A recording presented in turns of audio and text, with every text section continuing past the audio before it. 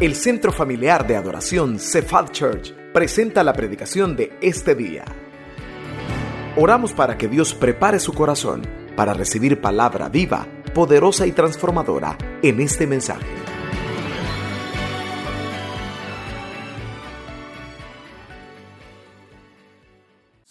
Este día, amén. Que el Señor nos ayude siempre a venir con un corazón dispuesto, con expectativa para ver más y más del Señor. Cada vez que usted viene a la iglesia y usted pone atención y se involucra, ¿verdad? Está activamente viendo las letras de los cantos, usted pone atención en la prédica, el Señor Jesús derrama su poder y su sabiduría. ¿Cuántos quieren el poder del Señor en sus vidas? ¿Cuántos necesitan la sabiduría de Dios en su vida? Yo le quiero animar, iglesia, a que siempre ponga atención a la prédica. A ver, tóqueme al vecino y dígale, pongamos atención.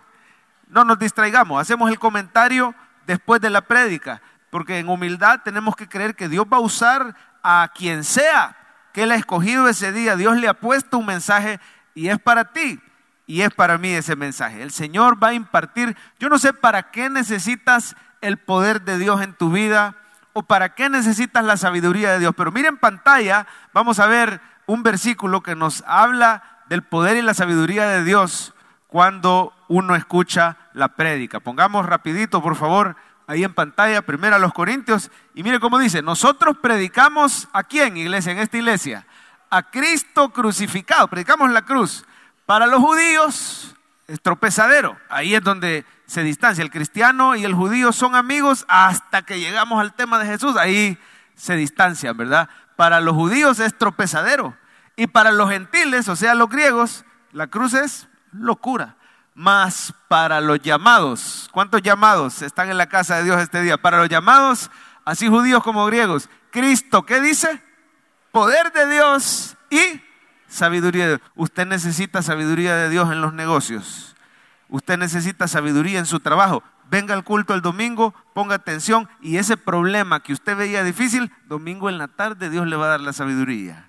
Lunes en la mañana llegas a la oficina y de repente ya sabes cómo hacerlo. ¿Por qué? ¿Te dijeron la respuesta en el culto? No, quizás en el culto no se habló de eso. Se habló de Jesús, pero Él imparte, dice, Cristo es poder de Dios y sabiduría de Dios. Usted pone atención y el mensaje del Evangelio lo hace a usted más sabio y más inteligente. Usted necesita sabiduría para llevarse bien con su cónyuge. Quizás necesita sabiduría para la crianza de los hijos. Cristo, poder de Dios y sabiduría de Dios. Si necesitas poder para cualquier área de tu vida, cadenas que no pueden ser rotas, el Señor quiere glorificarse. Así que ponga atención al mensaje. Vamos a ver la declaración de fe y nos ponemos de pie, iglesia, por favor, juntos para decirla. Dice así, soy un hijo de Dios. Dígala conmigo. Estoy ante el trono de la gracia. Soy completamente perdonado. ¿Qué más? Bendecido por Dios, favorecido por Dios y muy amado por el Dios de los cielos. Gracias a Jesús. Ahí en pantalla va a ver usted el mensaje de hoy. Se titula Jesús, nuestro sumo sacerdote. Dígalo conmigo, Jesús, nuestro sumo. Abra su Biblia, por favor, en Hebreos 4. Puestos de pie porque después vamos a orar antes de tomar asiento. Hebreos 4 y vamos a leer 3 versiculitos nada más, del 14 al 16. Jesús, nuestro sumo sacerdote. Verdades preciosas acerca de Cristo, el Cristo resucitado. ¿Cuántos creen en un Cristo vivo? Amén. Hebreos 4, 14. Y vamos a ver qué nos dice la palabra acerca de este sumo sacerdote Jesús. ¿Lo tenemos? Ahí está en pantalla también, lea conmigo. Dice, por tanto, teniendo un gran sumo sacerdote, que ¿qué hizo, iglesia? Traspasó los cielos. ¿Quién es nuestro sumo sacerdote? Jesús, el Hijo de Dios. ¿Qué hay que hacer? Retengamos nuestra profesión. Porque no tenemos un sumo sacerdote que no pueda compadecerse de nuestras debilidades, sino uno que fue, ¿qué dice? Tentado en todo según nuestra semejanza. Repitamos esa frase porque es una sola en el original. ¿Qué fue Jesús? Tentado en todo según nuestra semejanza. Pero una gran diferencia, sin pecado. Acerquémonos pues confiadamente. ¿A dónde? Al trono de la gracia. ¿Para qué? para alcanzar misericordia y hallar gracia. Padre Celestial, te damos gracias por tu palabra, te pedimos que nos hables, gracias por sanar al pastor Francisco, lo decimos por fe, porque tú vas a usar ese procedimiento para que él quede sano y fuerte para servirte a ti, para anunciar a las nuevas generaciones que Cristo vive, que Cristo salva, que Cristo sana, que Él viene y que Él es nuestro sumo sacerdote. Ayúdanos a poner atención y que se digan cosas aquí, Señor, con el respaldo del Espíritu, para que seamos impactados y transformados por tu palabra. Que se digan cosas también que no estaban planeadas, pero que son de tu Espíritu para tus hijos, porque tú los conoces a cada uno por nombre y los amas. En tus manos ponemos este culto en el nombre de Jesús. Amén. Pueden sentarse, amados. El otro día uno de mis hijos me agarró el celular y vio en las redes sociales que yo tenía de contacto a un personaje de la farándula política del país. La verdad es que no sé ni cómo llegó a ser uno de mis contactos. No me acuerdo si yo lo agregué a él o él me agregó. Usted sabe la línea de esta iglesia, nos tratamos de mantener apolíticos. En lo personal, cada uno tendrá su opinión, ¿verdad? Pero en cuanto a la iglesia, neutros, ¿verdad? Apolíticos, orando por nuestras autoridades.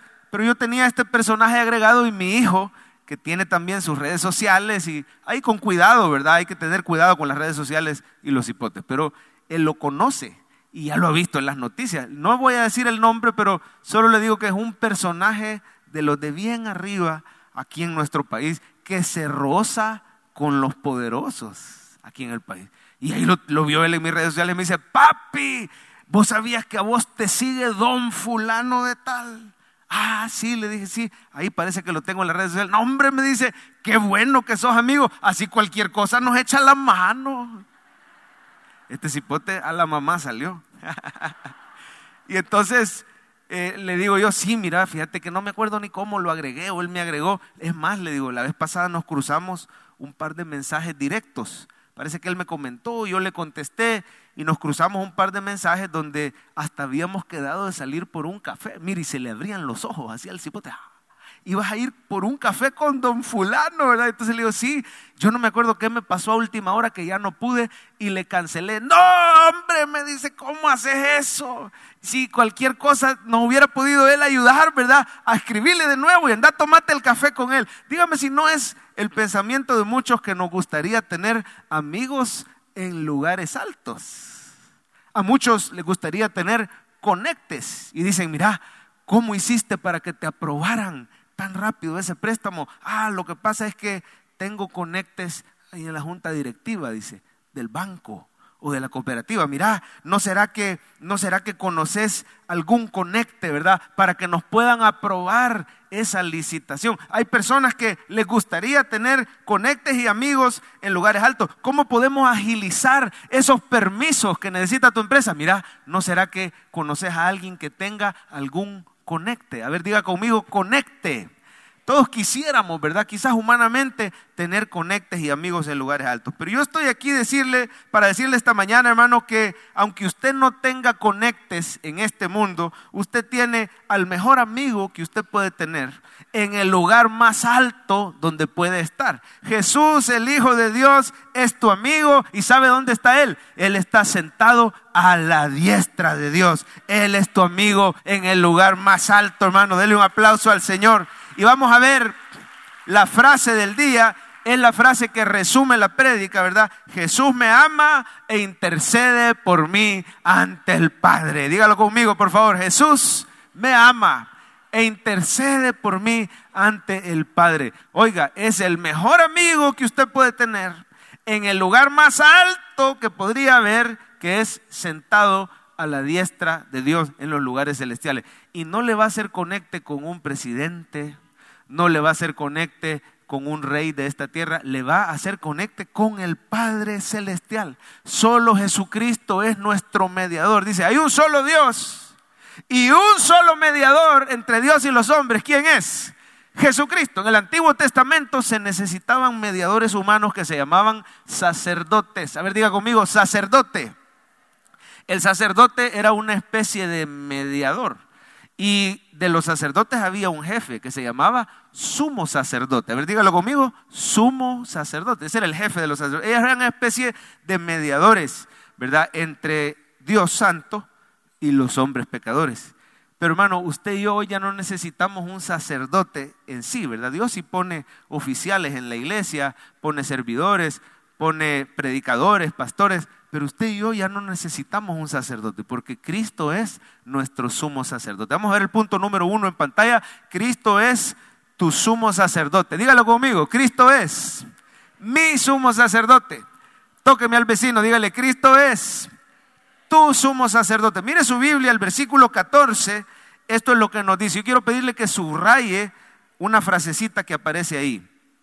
Por tanto, dice, teniendo un gran sumo sacerdote. La palabra gran ahí es superlativo, ¿verdad? Está comparándolo con los sumos sacerdotes humanos que empezaron con Aarón. Algunos dicen que en realidad había otro orden. Desde antes de Aarón estaba Melquisedec, tiempos de Abraham, ¿verdad? Son órdenes sacerdotales, digamos, humanas, ¿verdad? Pero la más conocida es la de Aarón. Pero Cristo es el sumo sacerdote más grande que ha habido. Dice, un gran sumo sacerdote. Está por encima de todos los demás. Y este sumo sacerdote, hermano, el versículo nos dice, ¿qué hizo? A ver, ¿qué hizo Jesús, el sumo sacerdote? Dice que traspasó, ¿qué? Los cielos. Los sumos sacerdotes humanos traspasaban el velo, pero Cristo traspasó los cielos. Amén. Él es superior a los sumos sacerdotes de aquí. ¿Y quién es nuestro sumo sacerdote? Ahí el pasaje lo dice, subráyelo. Jesús, el Hijo de Dios. Por lo tanto, ¿qué tenemos que hacer? Retengamos nuestra profesión. Así que este es el resumen de lo que nos dice el pasaje. ¿Quién es nuestro sumo sacerdote? Jesús, el Hijo de Dios. ¿Qué es Él? El gran sumo sacerdote, encima de los demás. ¿Qué hizo? Traspasó el velo celestial, que es el verdadero tabernáculo. El de aquí solo era una imagen, un tipo del tabernáculo celestial, el palacio de Dios. Dice que entró delante del trono de Dios y se sentó en los lugares celestiales. ¿Y qué tenemos que hacer los creyentes? Retener nuestra profesión no significa que usted siga siendo dentista, siga siendo arquitecto. Retener la profesión, aquí se habla de la profesión de fe. O sea, siga creyendo, porque si usted se fija, la carta se llama Hebreos. ¿Cómo se llama la carta? Era escrita a judíos que estaban dudosos si seguir creyendo en Jesús o regresarse al judaísmo. Estaban dudosos, uno, por la persecución, y dos, porque habían debates, digamos, teológicos en su mente. Decían, no, pero ¿cómo voy a abandonar a Aarón? Y aquí les dicen, no, hombre, si Jesucristo es el gran sumo sacerdote. No, hombre, si Aarón entraba al lugar santísimo una vez al año. Sí, pero Cristo dice que traspasó los cielos. Entonces el autor está queriendo convencer que Cristo es suficiente, que Cristo es superior. Diga conmigo, por favor, Jesús es mi sumo sacerdote. Y por eso, hermano, retener la profesión significa siga confiando en Jesús. Para entender más que Jesús es mi sumo sacerdote, yo debo de recordar cuál era el rol del sumo sacerdote. En pocas palabras, hermano, el sumo sacerdote era encargado de presentar al pueblo de Dios delante de un Dios santo. El pueblo de Dios siendo pecador, vamos a decir así, el pueblo de Dios siendo impresentable delante de Dios. El sumo sacerdote tenía la tarea de hacerlo presentable delante de Dios. ¿Y cómo lo hacía? Principalmente a través de los sacrificios. Así que la tarea principal del sumo sacerdote era ofrecer sacrificio en favor del pueblo para que los pecados del pueblo fueran limpiados o fueran expiados, fueran propiciados, y así ellos pudieran orar y llegar a la presencia de Dios y el Señor los escuchara. Vamos a ver en pantalla las dos funciones principales del sumo sacerdote. Lea conmigo, ¿cuál era la primera función principal? Ofrecer sacrificios. Y la segunda, interceder, o sea, orar por el pueblo. Cuando un israelita había pecado, tenía que llevar un corderito macho de 1 año, sin mancha y sin defecto.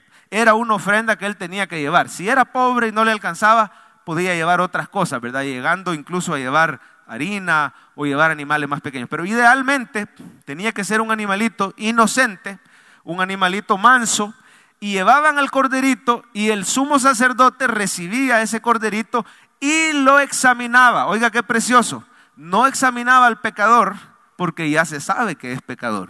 Amén. Por eso estaba ahí. Por eso llevaba el corderito. Examinaba al corderito y lo empezaba a ver y decía, bueno, este sí no tiene defecto, no está patojo, no tiene mancha, ¿verdad? Era importante que fuera un corderito sin defecto. No porque había que llevarlo mejor al tabernáculo, no, simplemente porque en realidad ese cordero representa a alguien. ¿A quién representa el corderito, hermano?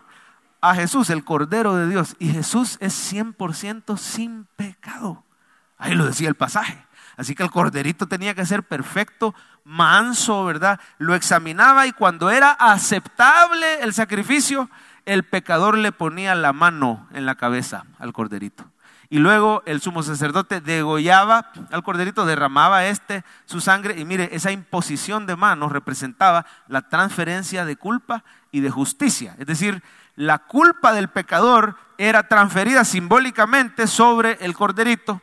Y la inocencia o la justicia del corderito, porque ya lo habían examinado, ¿verdad? Era sin defecto. Esa inocencia era transferida al pecador. El corderito moría, pagaba por los pecados del pecador y luego se ponía en el altar y se hacía un holocausto. Ese olor fragante, ¿verdad?, llegaba delante de Dios. En realidad, habían 5 tipos de sacrificios. Por el tiempo no los vamos a ver, ¿verdad? Algunos se quemaba por completo el animalito, ese es holocausto.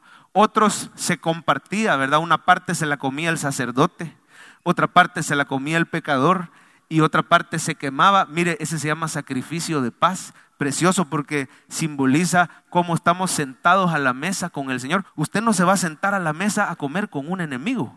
Usted se sienta a la mesa a disfrutar los alimentos porque está en paz con esa persona. Oiga, qué precioso el símbolo. Gracias al sacrificio de Cristo, usted y yo estamos sentados a la mesa del Señor y podemos disfrutar de la paz y de la dulce comunión con Él y con Jesucristo, que es nuestro sacerdote. Amén. Así que así hacía el sumo sacerdote, ¿verdad? Ofrecía sacrificios y después que había ofrecido el sacrificio, se ponía a orar por el pecador. Decía, Padre, gracias por perdonar a fulano con este sacrificio. Te pido que lo bendigas, te pido que le ayudes, ¿verdad?, a ya no seguir fallando en lo mismo. Prospéralo. Mire, el pecador salía de ahí con una expectativa del favor y de la fidelidad y de la gracia de Dios. ¿Cuántos sabían que gracias a Cristo usted puede tener esperanza que le pasen cosas buenas? ¿Cuántos saben eso, iglesia? Amén. Porque Cristo llevó tu pecado, ya no hay maldición sobre tu vida y ahora el favor está sobre ti y tu familia. Ciertamente, decía el salmista, el bien y la misericordia me seguirán todos los días de mi vida. ¿Sabe cuál era el día más importante dentro de las fiestas solemnes? Era un día donde el sumo sacerdote entraba detrás del velo. Ese se llama el día de la expiación. Diga conmigo, día de la expiación. Se celebraba más o menos ahí por septiembre, octubre, el equivalente de nuestro calendario, Yom Kippur. Y entonces el sumo sacerdote realizaba, hermano, un gran sacrificio. Y le voy a explicar algunos detallitos. Le ruego su atención en este pedacito, porque estamos diciendo que Cristo es nuestro sumo sacerdote. Amén. Y el sumo sacerdote, su día principal, el día top, donde él estaba activo, era el día de la expiación. Miren los detalles del día de la expiación. Él comenzaba ese día por bañarse bien. Se lavaba, se limpiaba, se bañaba, se quitaba las vestiduras que andaba de diario y se ponía unas vestiduras especiales, porque ese día él iba a representar a Jesús. Tenía que ir bien limpio, con unas ropas resplandecientes, y entraba a ofrecer primero un pequeño sacrificio por él. Acordémonos que el sumo sacerdote humano, Aarón, era pecador. De hecho, los hijos de Aarón murieron, Nadab y Abiú, porque en su pecado no tuvieron cuidado, estuvieron cerca del arca del pacto y fueron fulminados. El hombre era impresentable delante de Dios sin el trabajo, digamos, limpiador del sumo sacerdote, del sacrificio. Así que este sumo sacerdote lo primero que hacía, se bañaba bien y ofrecía un pequeño sacrificio por él y su familia primero, antes de ofrecer por el pueblo. Lo segundo que hacía es que agarraba 2 machos cabríos y decía, uno va a morir y el otro va a vivir. El que moría, hermano, era sacrificado y la sangre, oiga lo que hacía el sumo sacerdote, ya bien limpito, ¿verdad? Con esa sangre de ese cordero, él iba a entrar detrás del lugar santísimo. Oiga, si no se había limpiado bien, ahí mismo iba a morir el sumo sacerdote. Nadie entraba ahí más que él. y traspasaba las cortinas del lugar santo al lugar santísimo. Hasta dicen que llevaba una campanita y una especie de pita, porque si de repente se dejaba de oír la campanita, el sumo sacerdote ya no se está moviendo, ¿será que palmó? Y entonces nadie lo podía entrar a sacar porque iba a morir también. Tenían que jalarlo con la pita, ¿verdad? Pero mientras se oía ching, ching, ching, ching, quiere decir que ahí se estaba moviendo adentro. Él entraba con esa sangre y ¿sabe dónde la ponía? La ponía en la tapadera del tabernáculo. Esa tapadera se llamaba propiciatorio. Y adentro del propiciatorio habían símbolos que representaban el pecado del hombre. Vamos a dejarlo así para no alargarnos tanto. Entonces, mire qué bonito. Ahora la sangre de ese primer corderito cubría el propiciatorio. Cuando Dios miraba hacia abajo, ya no veía el pecado del hombre, ahora veía la sangre de ese cordero que había expiado los pecados de todo el pueblo. ¿Qué le parece? Y el segundo corderito, ¿qué pasó? Bueno, salía el sumo sacerdote y encontraba al segundo corderito vivo. ¿Y sabe lo que hacía? Le imponía manos y empezaba a confesar todos los pecados del pueblo. Dice: Señor, te pedimos perdón por la idolatría, te pedimos perdón por la lascivia, te pedimos perdón por el materialismo, por el amor al dinero, por no honrar a nuestros padres, por el robo. Empezaba a confesar los pecados y echaban a este chivo, era una especie de macho cabrío, un chivito, lo echaban fuera del campamento y se encargaban de que se fuera. ¿Sabe usted que de ahí viene la palabra chivo expiatorio? Viene de la Biblia. Agarraban al chivito y el chivito se llevaba las culpas del pueblo fuera del campamento y nunca más iba a volver. Yo quiero que usted vea a Jesús en todos los detalles del día de expiación. ¿Están listos? ¿Cuántos están listos para ver a Jesús? Bueno, para empezar, Cristo es el sumo sacerdote lavado y limpiado. Cristo es el justo, el perfecto, el que nunca cometió pecado. ¿Cuántos dicen amén? Jesucristo es el único que ha pisado esta tierra y que jamás ha cometido pecado, ni de acción, ni de omisión, ni de pensamiento, ni de palabra. Jesucristo es el varón perfecto. Diga conmigo: Cristo es el varón perfecto. Y entonces ahí tenemos que nuestro sumo sacerdote no necesita ofrecer sacrificios primero por él mismo. No necesita. Digan por favor: no necesita. ¿Por qué? Porque Él es perfecto. Él es como ese corderito de 1 año sin mancha y Él ha sido aprobado por el Padre. Ese es tu sumo sacerdote. Es el sumo sacerdote perfecto. Mejor que Aarón, porque Aarón necesitaba sacrificios por él. Mejor que los hijos de Aarón, mejor que Melquisedec. Cristo es tu sumo sacerdote perfecto. También Cristo se ve en el corderito que moría, porque en la cruz hace 2000 años Él derramó su sangre por ti y por mí. Quiero decirte hoy, ¿cuántos aquí reconocen que son imperfectos? ¿Cuántos reconocen que son pecadores y que no merecen estar en el trono de la gracia, verdad? Delante del trono. Pero ¿sabe qué? Jesucristo con su sangre preciosa entró en el tabernáculo celestial y Él mostró esa sangre delante del Padre celestial. ¿Sabe qué? Ahora el Padre, cuando te mira, ya no mira tu pecado. Oiga bien, Dios ya no mira tu pecado. Dios mira en ti la sangre de Cristo que te limpia de todo pecado. ¿Cuántos alaban al Señor? Él te ve limpio, justo, santo y perfecto. A ver, diga algo, quiero ver si no le da miedo decirlo. Diga: soy justo y santo en Cristo. Dígalo en este momento: soy justo y santo en Cristo. ¿Sabe usted que se le quitan las ganas de pecar cuando usted repite eso constantemente? Cuando usted recuerda su identidad en Cristo. Muchas veces la raíz del pecado que no se puede romper es la condenación, es no saber tu posición en Cristo. Dice que estás sentado con Él en los lugares celestiales. Pero también vemos al Señor Jesús en el corderito que vive. Mire, lo vemos en el sacerdote, lo vemos en el corderito que muere y lo vemos en el corderito que vive. ¿Sabe por qué? Porque a Cristo lo sacaron fuera del campamento para crucificarlo, igual al corderito que echaban, ¿verdad? Al Señor lo crucificaron en el monte de la calavera, afuera, en las afueras de Jerusalén. Así que Él es el cordero que llevó tus culpas.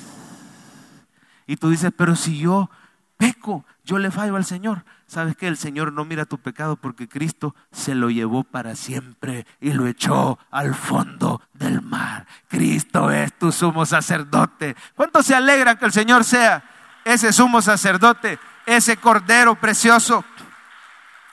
Podemos confiar en Cristo. Por eso dice el versículo 14, vamos a poner en pantalla el versículo 14, dice al final que teniendo ese gran sumo sacerdote, retengamos nuestra profesión. Hermano, podemos confiar en Cristo. A ver, dígalo, podemos confiar en Cristo. Él es nuestro sumo sacerdote. Ahora yo estoy seguro que usted va a entender este pasaje. Mire Hebreos 7, quizás nunca antes lo habíamos entendido tan bien como hoy. Vamos a leer rapidito Hebreos 7. Dice, por tanto, Jesús es hecho fiador de un mejor pacto. Los otros sacerdotes eran muchos debido a que por la muerte no podían continuar. Se moría Aarón, se morían los hijos, eran muchos sumos sacerdotes. Mas mire por qué es mejor Cristo. Por cuanto permanece para siempre, tiene, ¿qué dice? Un sacerdocio inmutable. Por lo cual puede también salvar perpetuamente a los que por él se acercan a Dios. Y mire qué hace Jesús, viviendo siempre para interceder por ellos. ¿Cuántos sabían que Jesús está orando por ustedes? Él es tu sumo sacerdote, ofreció el sacrificio, pero ahorita está diciendo, si usted pudiera escuchar las oraciones de Cristo, Él está diciendo, Padre, perdónalo y ayúdale, porque yo morí por él. Usted creía que quizás estaba diciendo, Señor, castígalo, mira lo que hizo. No. Él está diciendo, Padre, perdónala y ayúdale, porque yo morí por ella. Pero sigamos leyendo, versículo 26, mire, porque tal sumo sacerdote nos convenía, santo, ¿qué más? Inocente, ¿qué más? Sin mancha, apartado de los pecadores, hecho más sublime que los cielos, oiga, que no tiene necesidad cada día, como aquellos sumos sacerdotes, de ofrecer primero sacrificio por sus propios pecados y luego por los del pueblo, no.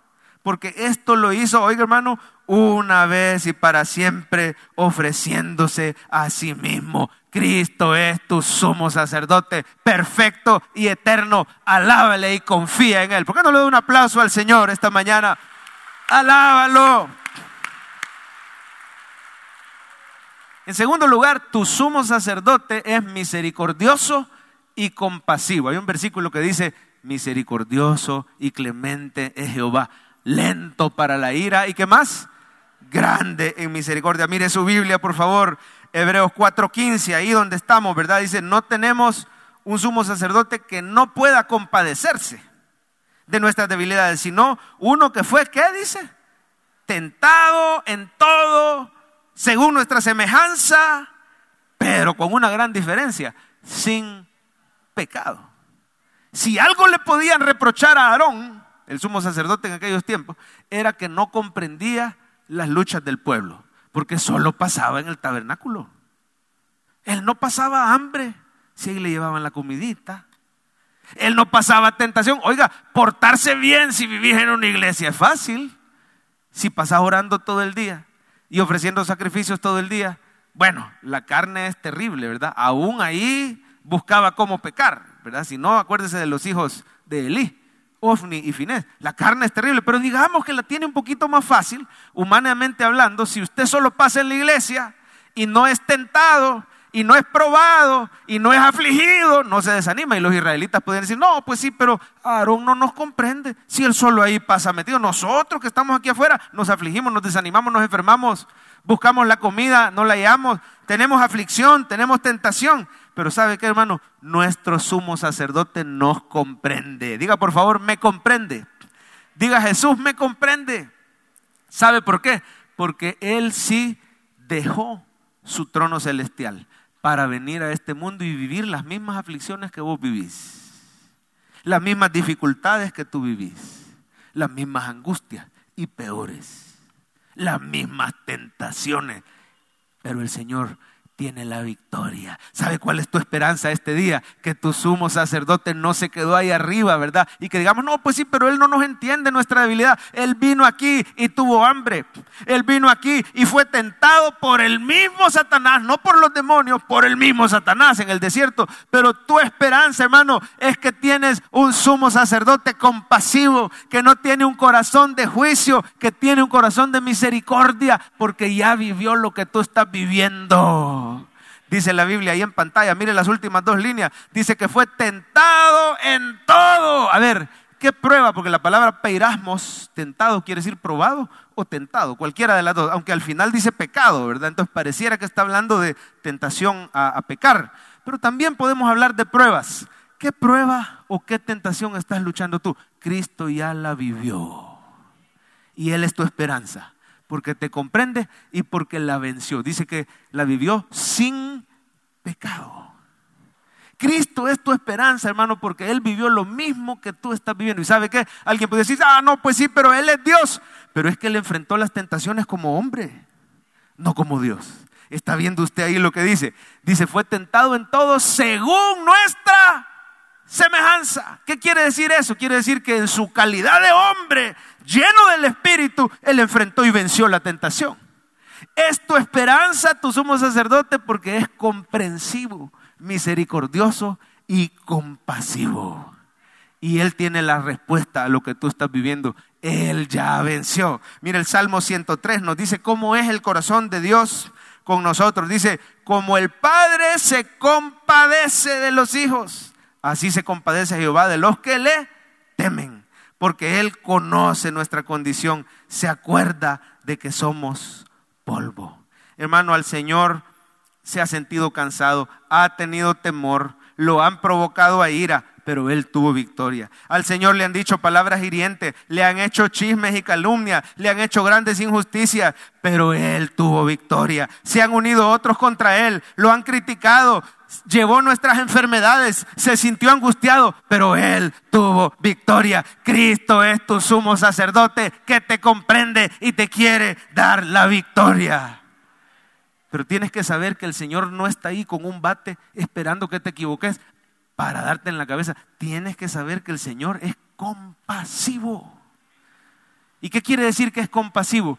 Que es capaz de tener empatía, de sentarse a la par tuya y sentir lo mismo que tú estás sintiendo, porque en cuerpo humano, en carne propia, Él ya lo vivió. Hay cristianos que creen que el Señor es como el béisbol, ¿verdad? El béisbol, strike 1, strike 2, strike 3, ¿y qué le dice? You're out, fuera. Y si así fuera, hermano, ¿cuántas veces le ha fallado al Señor? Han sido 3, han sido más de 3. Levante la mano si han sido un poquito más de 3. Ya estuviéramos fuera. Ya nos hubieran dicho como a Pedro, que lo negó 3 veces. Pedro, strike 1. No, yo no lo conozco. Pedro, strike 2. No, pero yo no sé de qué me hablan. Pedro, strike 3. You're out. Está fuera. Pero el Señor no es así. Él te mira hoy, aún en tu pecado, aún en tu falla. Él ya no te mira en pecado. Él te mira cubierto por la sangre de Cristo. ¿Y sabe qué? Él te mira con ojos de compasión y dice, yo morí por él, yo le voy a ayudar. Quiero que sepa que soy compasivo para que se acerque confiadamente al trono de la gracia. Usted sabía, yo no le di estos versículos a los hermanos, pero me ayudan con su Biblia. Hagámoslo a la antigua, busquemos un par de versículos. Quiero que me busque rápido Lucas 22:60. Búsquelo rapidito, Lucas 22:60. Usted sabe que Jesús miró a Pedro cuando lo negó la tercera vez. Yo nunca me había fijado en ese detalle. Cuando lo negó la tercera vez, Lucas 22, Jesús lo miró. Y quizás Pedro creyó que lo estaba viendo con ojos de condenación, pero no. Mira el 22:60. Veamos desde el 59, ¿ya lo tienen? Va a tener que correr porque este sí no va a aparecer en pantalla. 22:59, a menos que los hermanos lo encuentren, ¿verdad? Dice, como 1 hora después, otro afirmaba diciendo, verdaderamente este estaba con él, porque es Galileo. Y Pedro dijo, hombre, no sé lo que dice. Este era strike 3. Hombre, no sé lo que dice. Y enseguida, mientras él todavía hablaba, cantó el gallo. Entonces, vuelto el Señor, miró a Pedro. Y Pedro se acordó de la palabra del Señor que le había dicho antes que cante el gallo. ¿Qué le había dicho? Me negarás 3 veces. Y Pedro, saliendo afuera, lloró amarga. Lo miró cuando lo negó la tercera vez. Strike 3. Pero ¿sabe qué? No vaya a creer que lo miró con ojos de condenación. No. Lo miró con ojos de compasión. Yo estoy seguro, y ya le voy a enseñar algunos detalles en la Biblia. Yo estoy seguro que lo miró como diciendo: Pedro, acordate, hijo lindo, que yo te dije que Satanás te iba a zarandear, pero yo estoy orando por ti. Lo miró y le dijo: estoy orando por ti para que tu fe no falte este día. Si estás en tu debilidad, recuerda que Dios te mira con ojos de compasión y te dice: yo estoy orando por ti. Hijo lindo, no te desanimes. Hija linda, yo estoy orando por ti para que tu fe no falte. Te voy a restaurar, y una vez vuelto, confirma a tus hermanos. Búsqueme rápidamente Marcos 16. Miren los detalles que tuvo Jesús para restaurar a Pedrito, porque Pedrito había fallado como nosotros fallamos, pero él no dice strike 1, strike 2, no.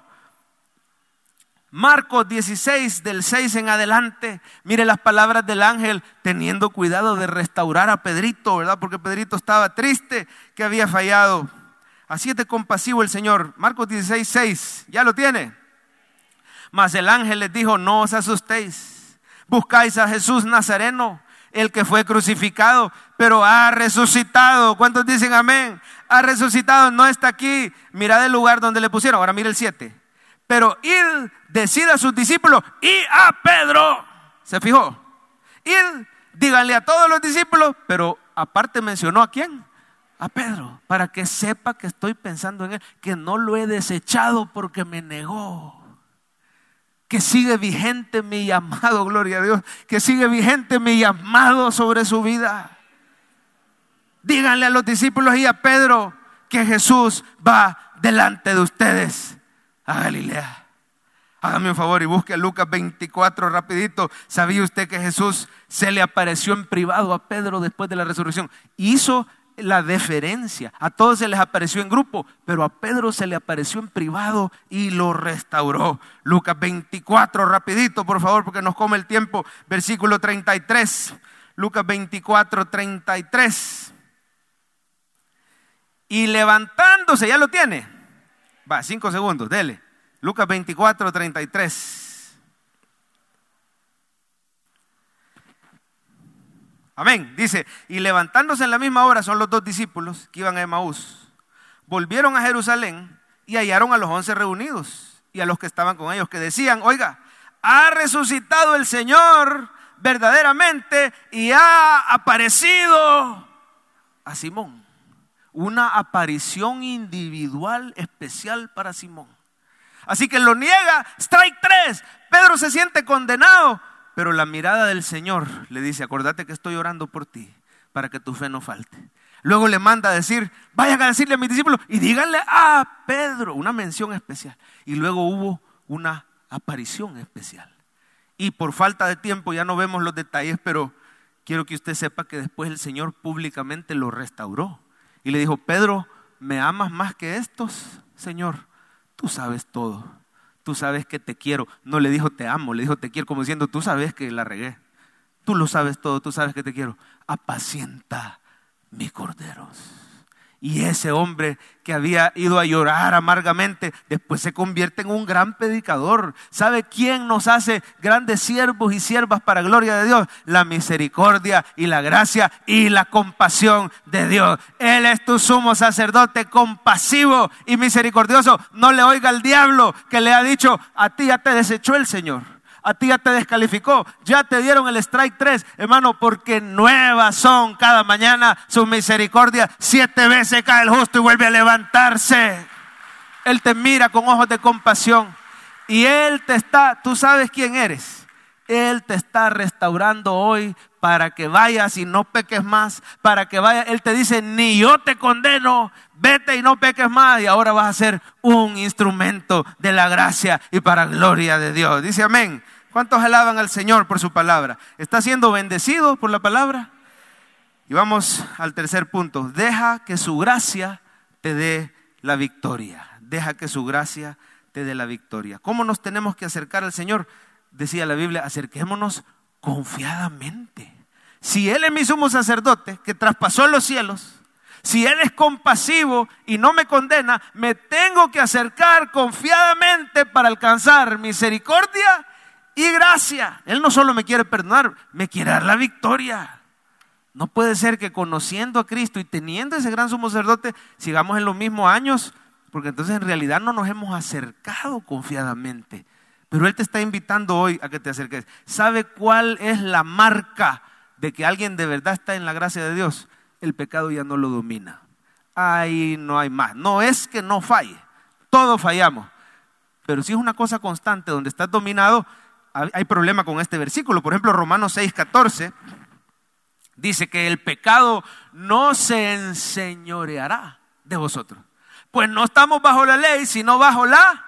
Mire qué raro, algunos dicen al predicar la gracia la gente se va a meter más en pecado. No, al revés. Si te pones legalista es que el pecado te domina, ¿verdad? Porque el legalismo es con las fuerzas de la carne.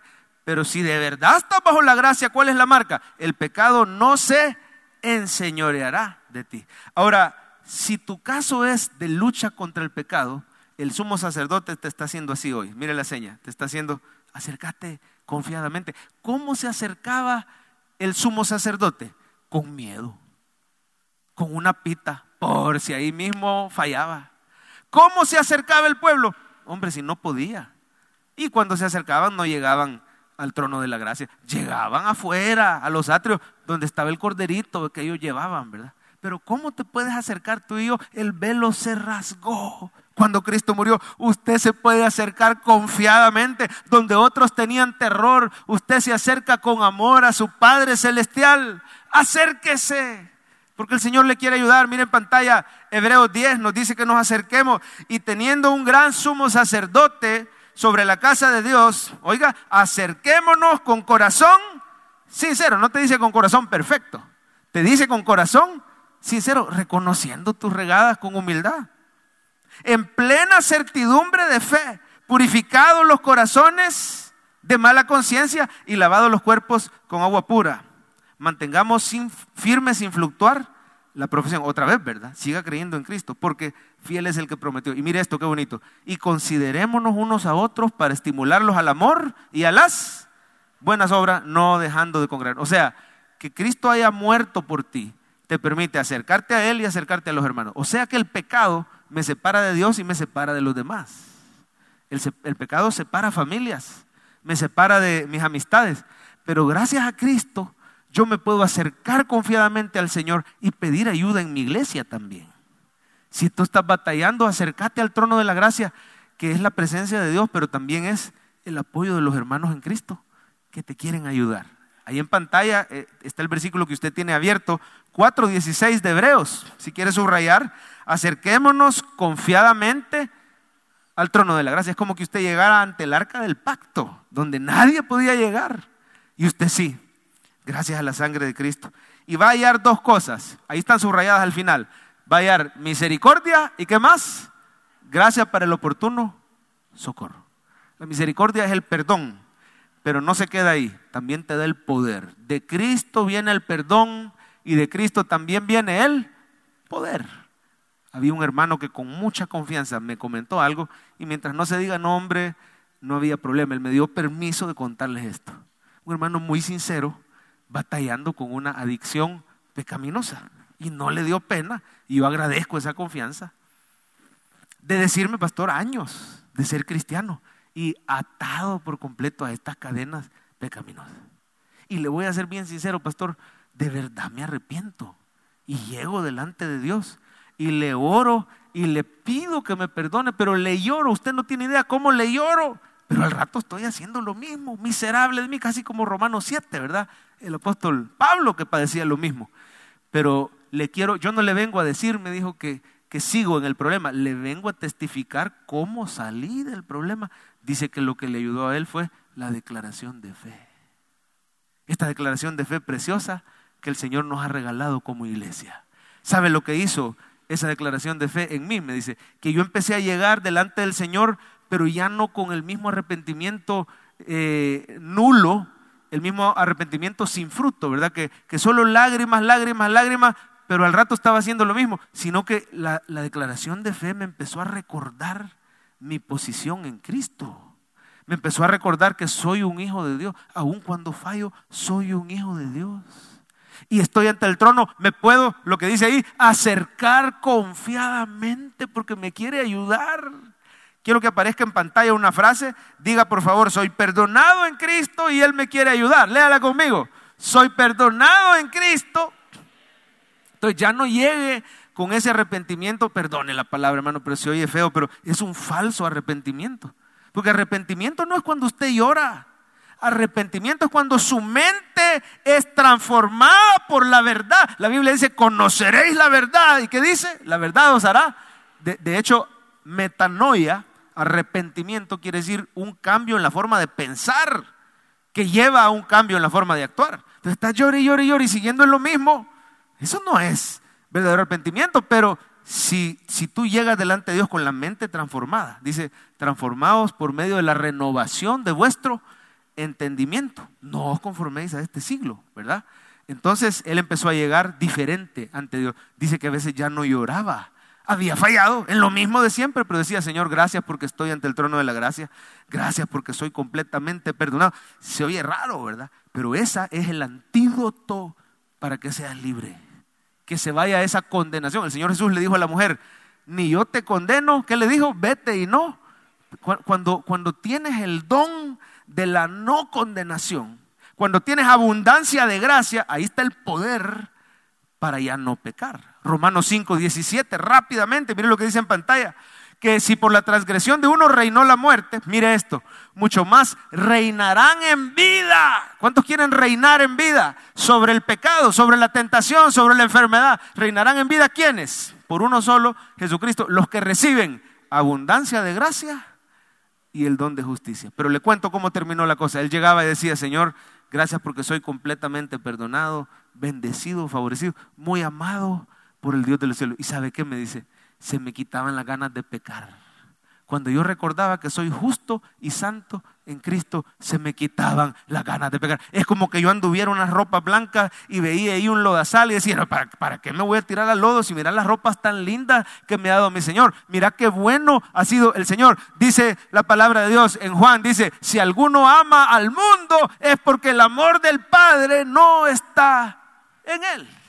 Pero estas verdades preciosas de la declaración de fe, yo le quiero animar, hermano, a que usted venga todos los días delante de Dios, dejando que su gracia le dé libertad, recordando estas verdades preciosas de la declaración de fe. Y usted va a empezar a ser transformado por la gracia de Dios. Acérquese confiadamente al trono de la gracia para alcanzar misericordia y gracia para el oportuno socorro. Dele un aplauso al Señor y vamos a orar. Se nos fue el tiempo, no porque podía seguir predicando, y creo que ustedes podían seguir oyendo, ¿verdad? Amén. Pero vamos a ver el resumen del mensaje. Jesús me ama e intercede por mí. Léalo conmigo. Jesús me ama e intercede por mí ante el Padre. Número 1, Él es mi sumo sacerdote. Número 2, ¿cómo es? Misericordioso y compasivo. Y su gracia te dará la victoria. ¿Por qué no se pone de pie? Y le vamos a terminar diciendo en 2 minutitos, gracias al Señor. Este canto precioso dice gracias. Si fuera posible tener la letra, aunque yo creo que todos lo conocen ya. Dígale. Me has tomado en tus brazos y me has dado de tu amor has derramado. Esperamos que este mensaje haya sido de bendición para su vida. La Biblia dice que Dios es santo y el ser humano es pecador, pero en su gran amor, el Padre envió a Jesucristo a morir en la cruz para pagar por nuestros pecados. Luego lo resucitó para darnos vida eterna. Si usted cree en Cristo como Salvador y Señor, hable con Él diciendo, me arrepiento, perdona mis pecados, te ruego que me salves.